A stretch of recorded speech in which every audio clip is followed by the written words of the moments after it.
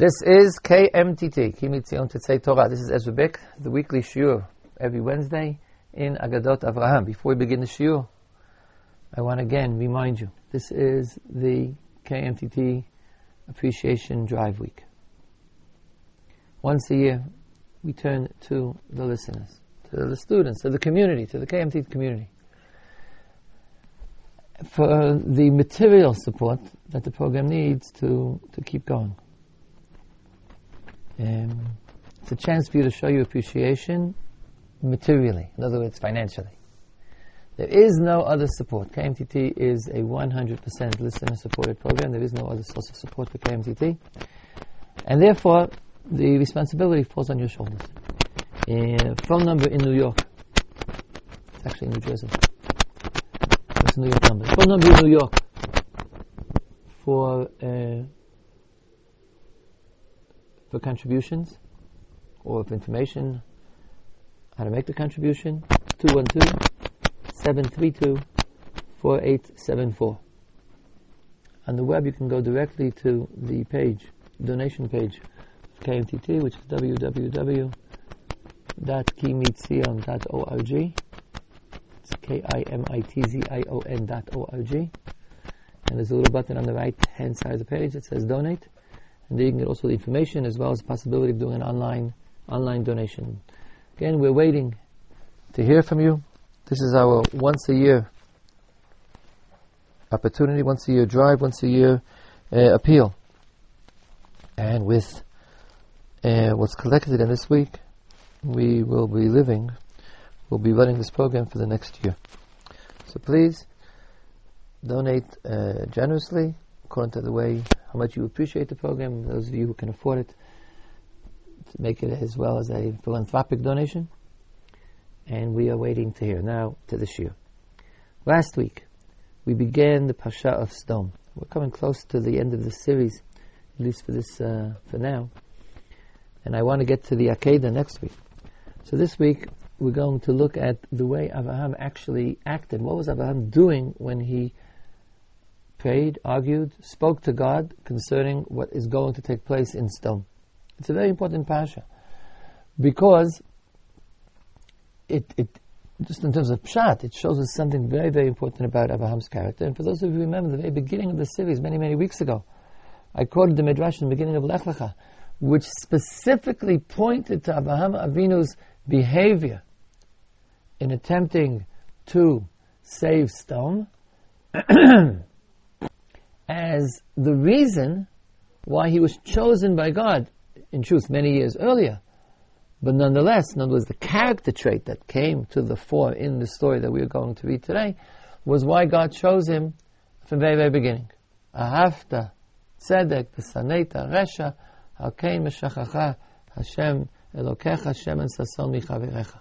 You were chosen because of your love of tzedek and your hatred of evil, which is expressed in this Parsha. And we'll see now some of the examples of how that takes place. But this character trait of Avraham Avinu was what made Avraham Avinu special. So obviously it's a very important Parsha. Before we actually begin to Avraham Avinu's argument with God, or the arguments that he put forward, the pasuk begins with the words Vayigash Avraham Vayomer. Vayigash. Vayigash means to approach. I don't have an English translation in front of me, but I'm certain that's what it says. Vayigash Avraham. Avraham approached God. Which doesn't mean to approach. And why is it ever written? Well, I find it's never necessary to ever write it. Surely not when dealing with God, because you don't physically approach Him at all. So the Midrash says, this is Parsha Memtet in Midrash Rabbah, Midrash Chet. Rabbi Yoshua, Rabbi Nechemia, Rabbanan. Three different interpretations. Rabbi Yoshua Omer, Hagashah lemilchama. To approach means to war, to engage in battle. Vayigash Avraham Vayomar, and Avraham engaged and said. Tichtiv, pasuk in Divrei Hayamim, Aleph, Perek Yutet, Vayigash Yoav ha'am asher imo lifnei Aram lemilchama. It says that Yoav and the army, the people who were with him, Nigshu, they approached before Aram for war. Describing a battle that takes place in the land of Ammon, where Aram has come to aid Ammon, and the Jewish army is divided into two, and the part that's under the direct command of Yoav attacks the mercenary forces of Aram, who had come to aid the forces of Bnei Ammon, who were being attacked on the other side of the front. So it says, "Vayigash Yoav v'Hamasher imo lifnei Aram le'milchama." So Rabbi Yeshua is saying that Vayigash Abraham Vayomer is the same kind of Hagasha. Abraham is going to combat with God. I don't think it describes the means. He's not going to shoot. It describes the nature of the struggle. Abraham is going to wrestle, to contend with God, and so to speak, I think it's impossible not to conclude, to force. Milchama means the use of force. To force God, at least that's the mental state that Avraham Avinu is approaching with.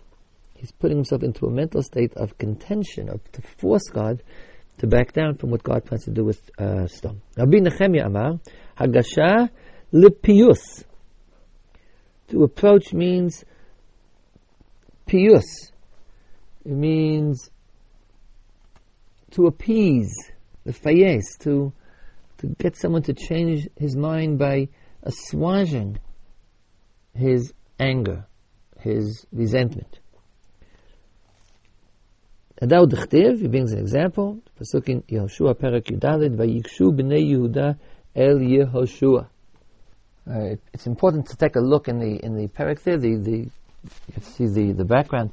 It's Bnei Yehuda, but basically it's going to be Kalev. Kalev asks Yehoshua to give him a special gift, to give him as his portion in Eretz Israel, Hebron, Har Hebron, reminding Yehoshua, and I think this is where the piyus comes from. He says to Yehoshua in the very beginning, you remember how 40 years ago God spoke to you and me when we were with the Meraglim, we were with the spies, and the two of us were the ones who didn't follow the advice of the spies and didn't commit the sin.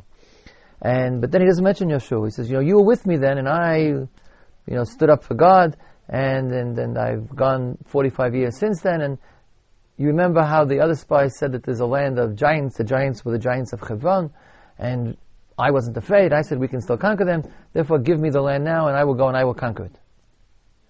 So, I think the piyus, the appeasement here, is referring to the fact that he dragged in Yehoshua in the beginning, because he's appealing to this personal memory of how you and I were the only two who stood up against the other 10 spies, and frankly against all of Israel. He's trying to arouse Yehoshua's feelings of brotherhood together with him. That's what's called piyus here.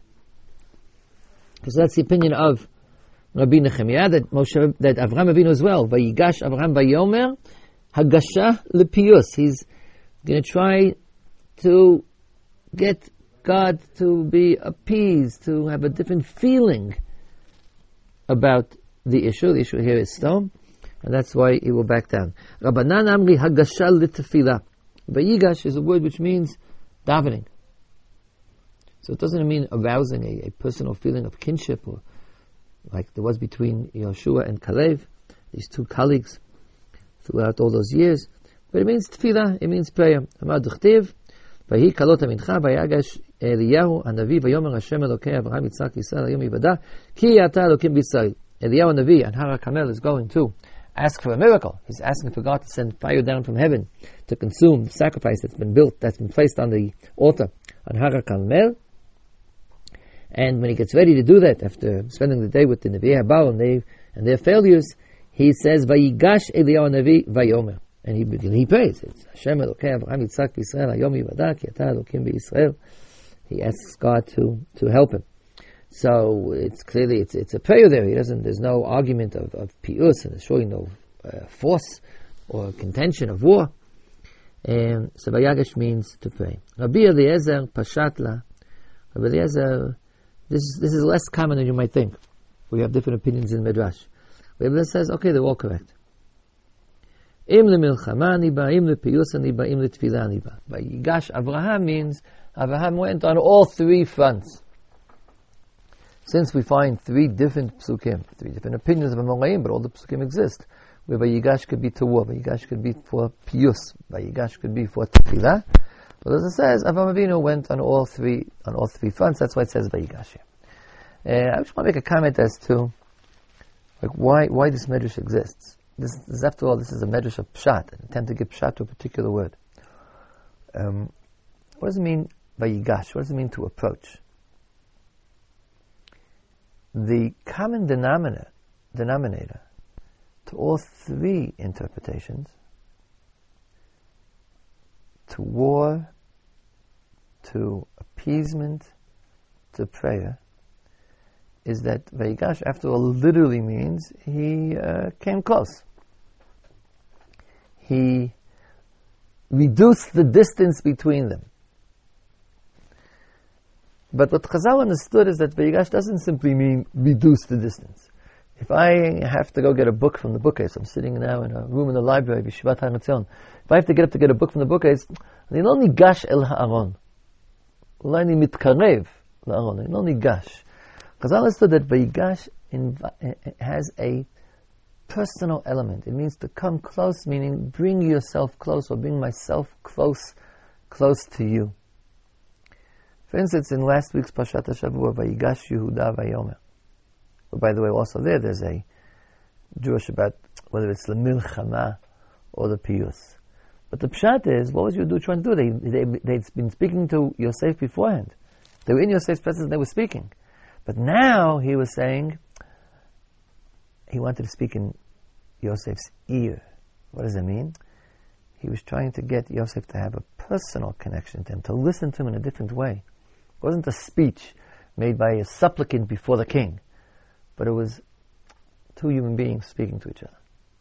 Now, this personal element, that before I speak to you, before I do something with you, ani nigash elecha, I place our relationship on a personal basis.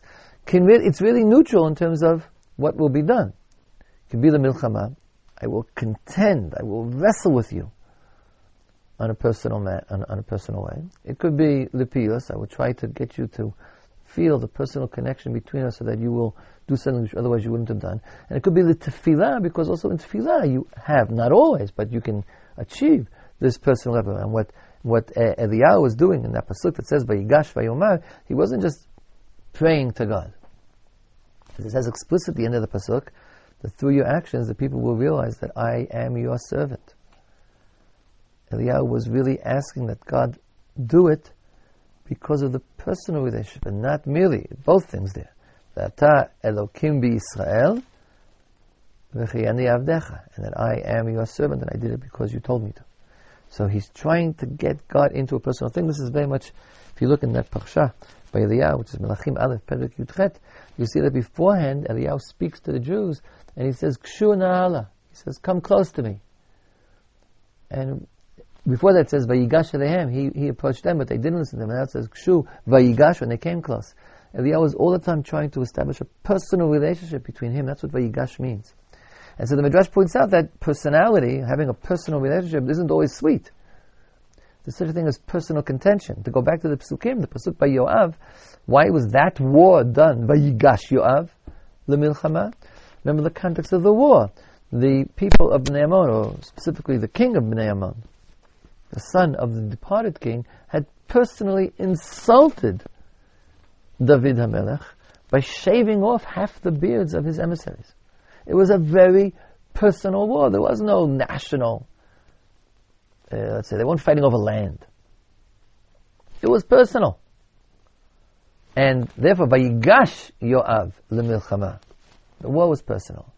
Similarly, Vayigshu B'nei Yehuda Yoshua, as I pointed out, how did Kalei begin his speech to Yoshua? He says, remember how the two of us, 45 years ago, God spoke about me, about us, and we were the two people together? He's not making a political request. Wouldn't it be right, wouldn't it be appropriate if you, the king of the Jews, Yoshua, would give me, Kalev, a nachala, an estate in Hebron?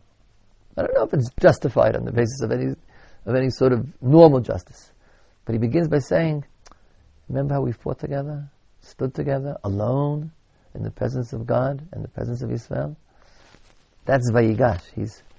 he's tweaking, he's pulling on the personal heartstrings of the man in front of him. And the tefillah as well, as we pointed out to Eliyahu, is making a personal appeal to God. So, this is an introduction for today's topic.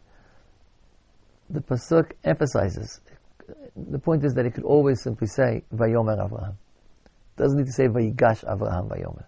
Many times in the Torah it says that Avraham speaks to God, or God speaks to Avraham Avinu. As Vayomer Avraham, Mazeh Vayigash, Avraham has uprooted himself from his usual relatively distant relationship with God, and now he's whispering in God's ear, or holding God by the hand and contending with him, wrestling with him. The point is, he's made it, the appeal, the argument is on a personal basis. It's bekiruv, it's very close with God, and not from a formal. Distance here means formality, closeness means personal. The fact that the Amoraim disagree as to whether or not he's going to attack God or to appease God or to pray in a personal manner to God is, I think, less important than what the pasuk is saying explicitly. And as Belazar says, all three, no problem. The point is that Avraham Avinu here, and this is the first time this takes place in the Torah, is saying that I am I and God is God. So God just pointed out that Avraham Avinu is the one and only. Avraham Avinu is a special relationship. He's the partner of God in running the world. And Avraham Avinu says, if that's true, then I'm going to speak in that manner as well. Okay, what does he actually do? So here there are a lot of opinions in Midrash. I want to read them and we'll comment on some of them.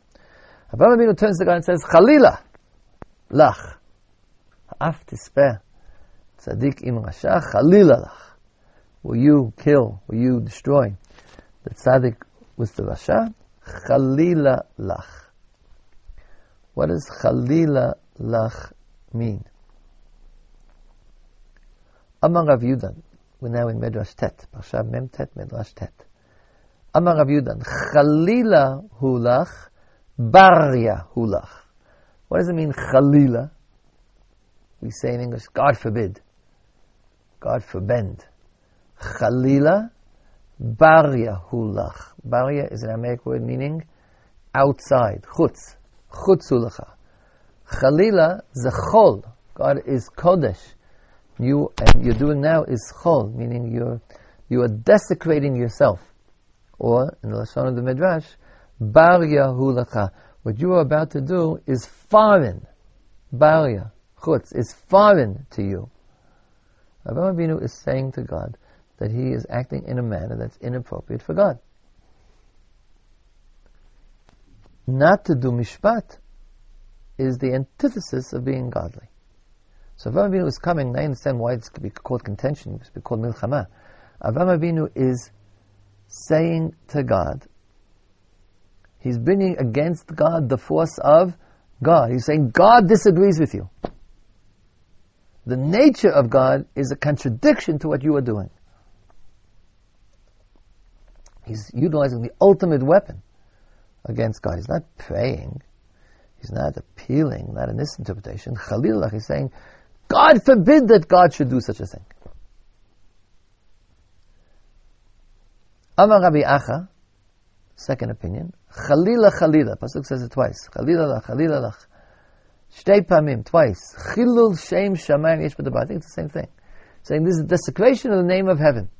It's a chil Hashem, he says to God. Chilul meaning a desecration, a undermining, a destruction of the very nature of something.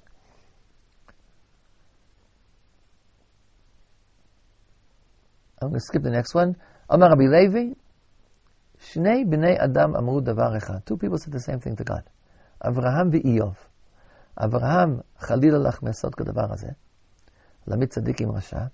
And Iyov, pasuk in Iyov Tet, also said to God that he's wrong. He said to God, Achati al kain amarti tam v'rasha hu mechaleh. He also said to God that you are not distinguishing between the innocent and the guilty. Tam v'rasha hu mechaleh. I say to God that it's all one to Him. The innocent and the evil He destroys. So they both accuse God of being indiscriminate. Avraham was rewarded. You'll ask, how do we know Avraham was rewarded? Well, the Midrash assumes that in any event he wasn't punished.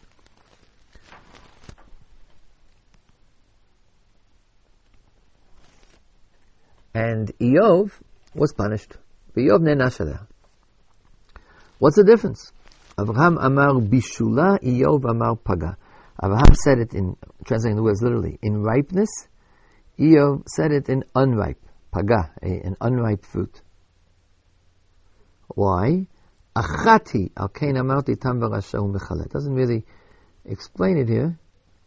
It just says pay attention to the words. In other words, I think in context of the Midrash, which is pretty extraordinary, it's saying the reason why Avraham Avinu was right and Eov was wrong was because Avraham Avinu was more controversial, more combative. He said to God, it's wrong what you're doing. And Eov said, it's a fact, that is what you do. He might have been upset about it, but he specifically didn't say to God it was wrong. He said, Achati! Al kain amarti tam v'rasha v'chadai. He said, to you it's all the same. And you don't care the difference between Rishaim and Tzaddikim. Obviously he thinks that's a bad thing, but he's willing to accept it, that God wants to do it, and then it's okay. And Avraham Avinu says, no! You can't do it, because it's Chalila hulach, Bar Yehulach, Chilu Shamayim yesh badavar. In other words, Avraham Avinu refuses to accept that God could do something which is unjust. And thereby, he in fact is respecting God more than Eov, who says, listen, if that's what you do, I disagree, but okay, so I've just discovered something about you. I've discovered that you're unjust. I can live with that.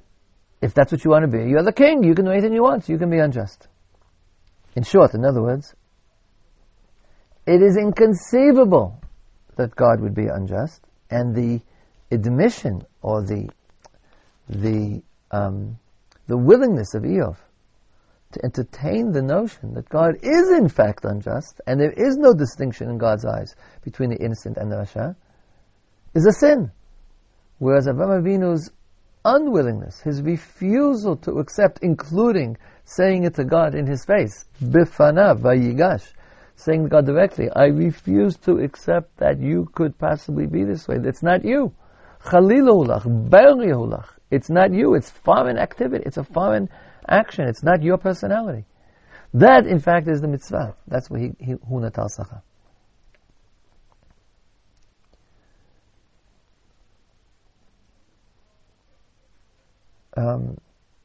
One further opinion quoted in this midrash as to the nature of Avraham Avinu's argument.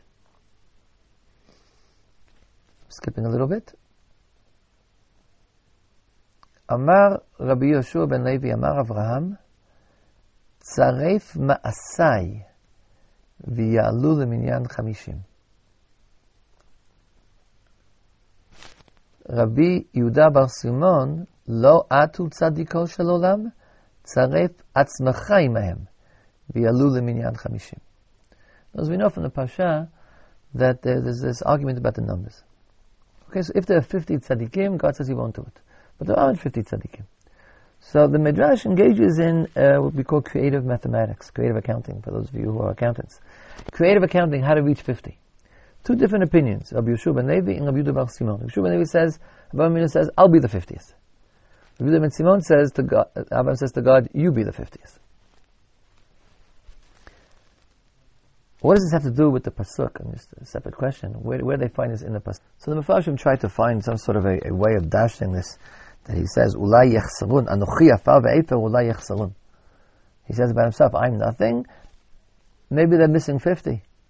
Even though I'm nothing, make me the 50th. Something along those lines. But I'm more interested in the point itself. Both these opinions say that you can somehow compensate for the lack of tzidkut in stone by bringing in foreign reinforcements, either Avraham Avinu himself or God Himself. Now, what's the basis for this? So the first one is very commendable to Avraham Avinu. I think the basis of Avraham Avinu is saying, look, I'm a resident of stone. Now he's not a resident of stone. The answer is he's willing to be a resident of stone. Avraham Avinu is really saying, I think because of the fact that after all, as we pointed out last week, Eretz Yisrael belongs to him. So Sodom is one of the cities of his inheritance. And therefore Avraham Avinu basically volunteers, it's enough that there should be residents who are tzaddikim. Okay, I'm going to be a resident of stone.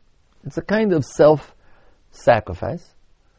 But he's saying, in order to save the Sdomiyim, I'm willing to become a card-carrying, tax-paying, official, legal resident of Sodom, and therefore you have to take me into account. Rabbi Ber Simon has a much more radical notion. He's saying, count yourself. Why should God count himself? The answer is, I think, that he's saying the same idea. Count yourself as an inhabitant of stone. Why is God an inhabitant of stone? Because God is an inhabitant of every place.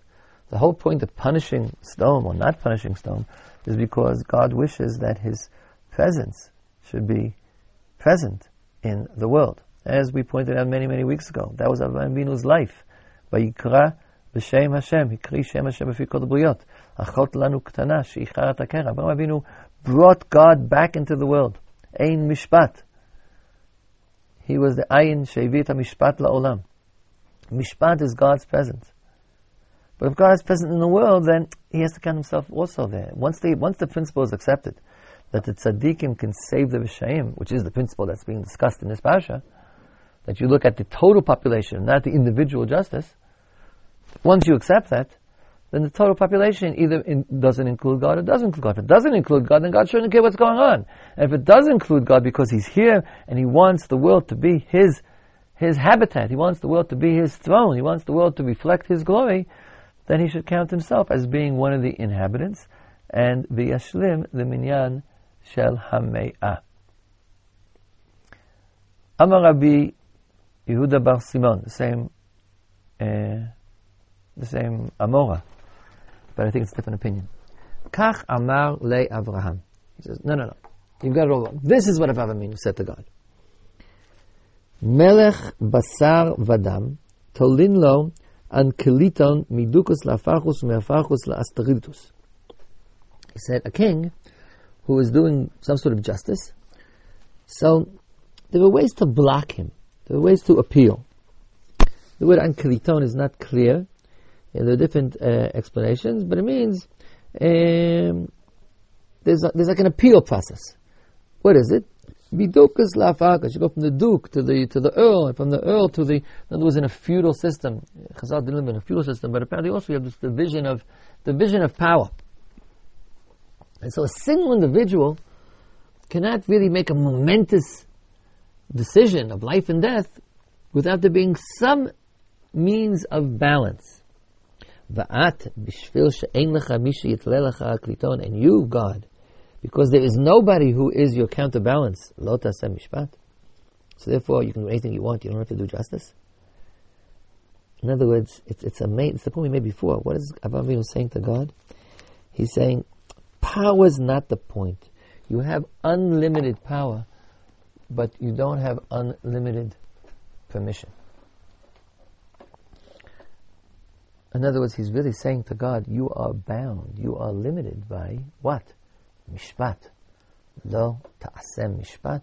Justice doesn't bind you, doesn't limit you as much as it limits people. Now it's true, by people, the principle of justice limits them, but it also limits them by sending other people to block them. If something is unjust, if the king has done an unjust action, so the other kings, or the council, or the dukes, or somebody can stand up and has the power to checks and balances. Now God doesn't have anybody who has that power, but Abraham says to him, that means you can do anything you want. What really checks is not the power, but the justice.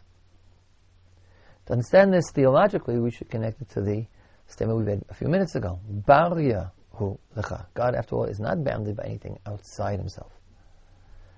Famous Platonic question.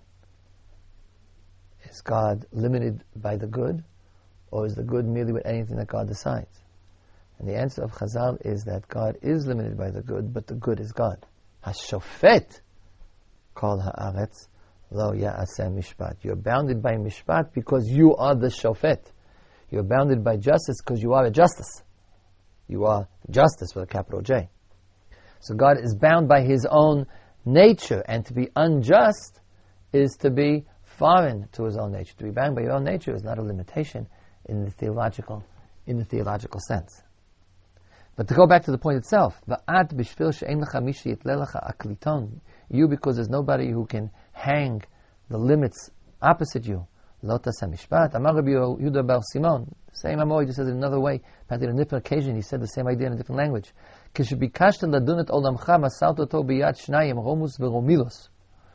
Right? He gives a Roman example. When you decided to judge your world, in other words, when you decided to put justice into the world, it's an interesting outlook on history.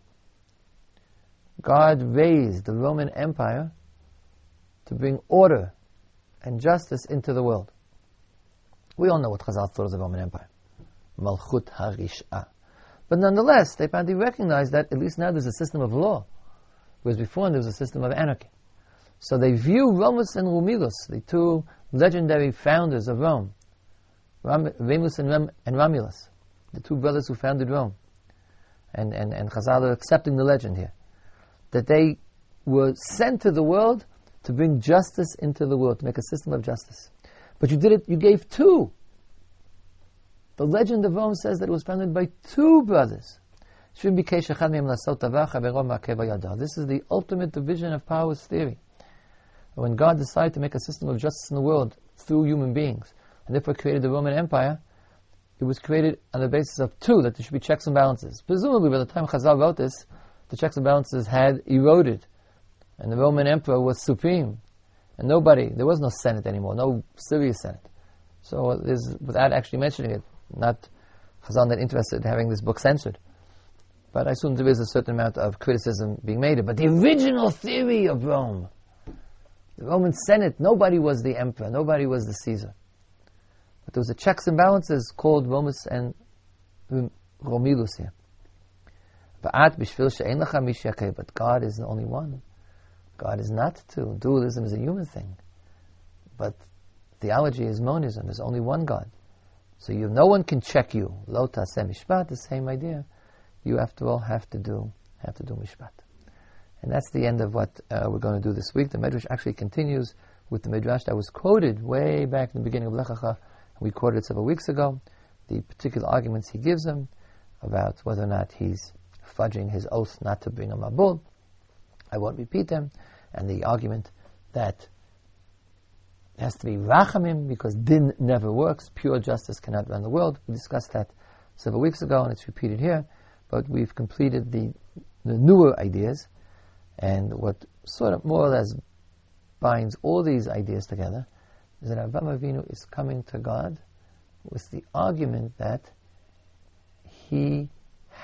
God has to act in a certain way as Avraham Avinu understands it. He's in fact putting himself in God's way in the name of, whose name? Not in his own name. He's not the Akriton. He's not the Remus to God's Romulus. He's standing in God's way in God's name. The ultimate contention with God by placing God's true nature, true dedication to justice as a blockage, as an obstacle in what appears to Avraham Avinu to be God's actions which are unjust. And that's all for today. We'll be back next week with another episode in Midrashei Avraham Avinu. And before I sign off, I wish to remind you once again of our phone number for this week, KMTT Drive Week. Please send in your donations. And the U.S. office can be reached at 212-732-4874. Kol Tuv. Till next week.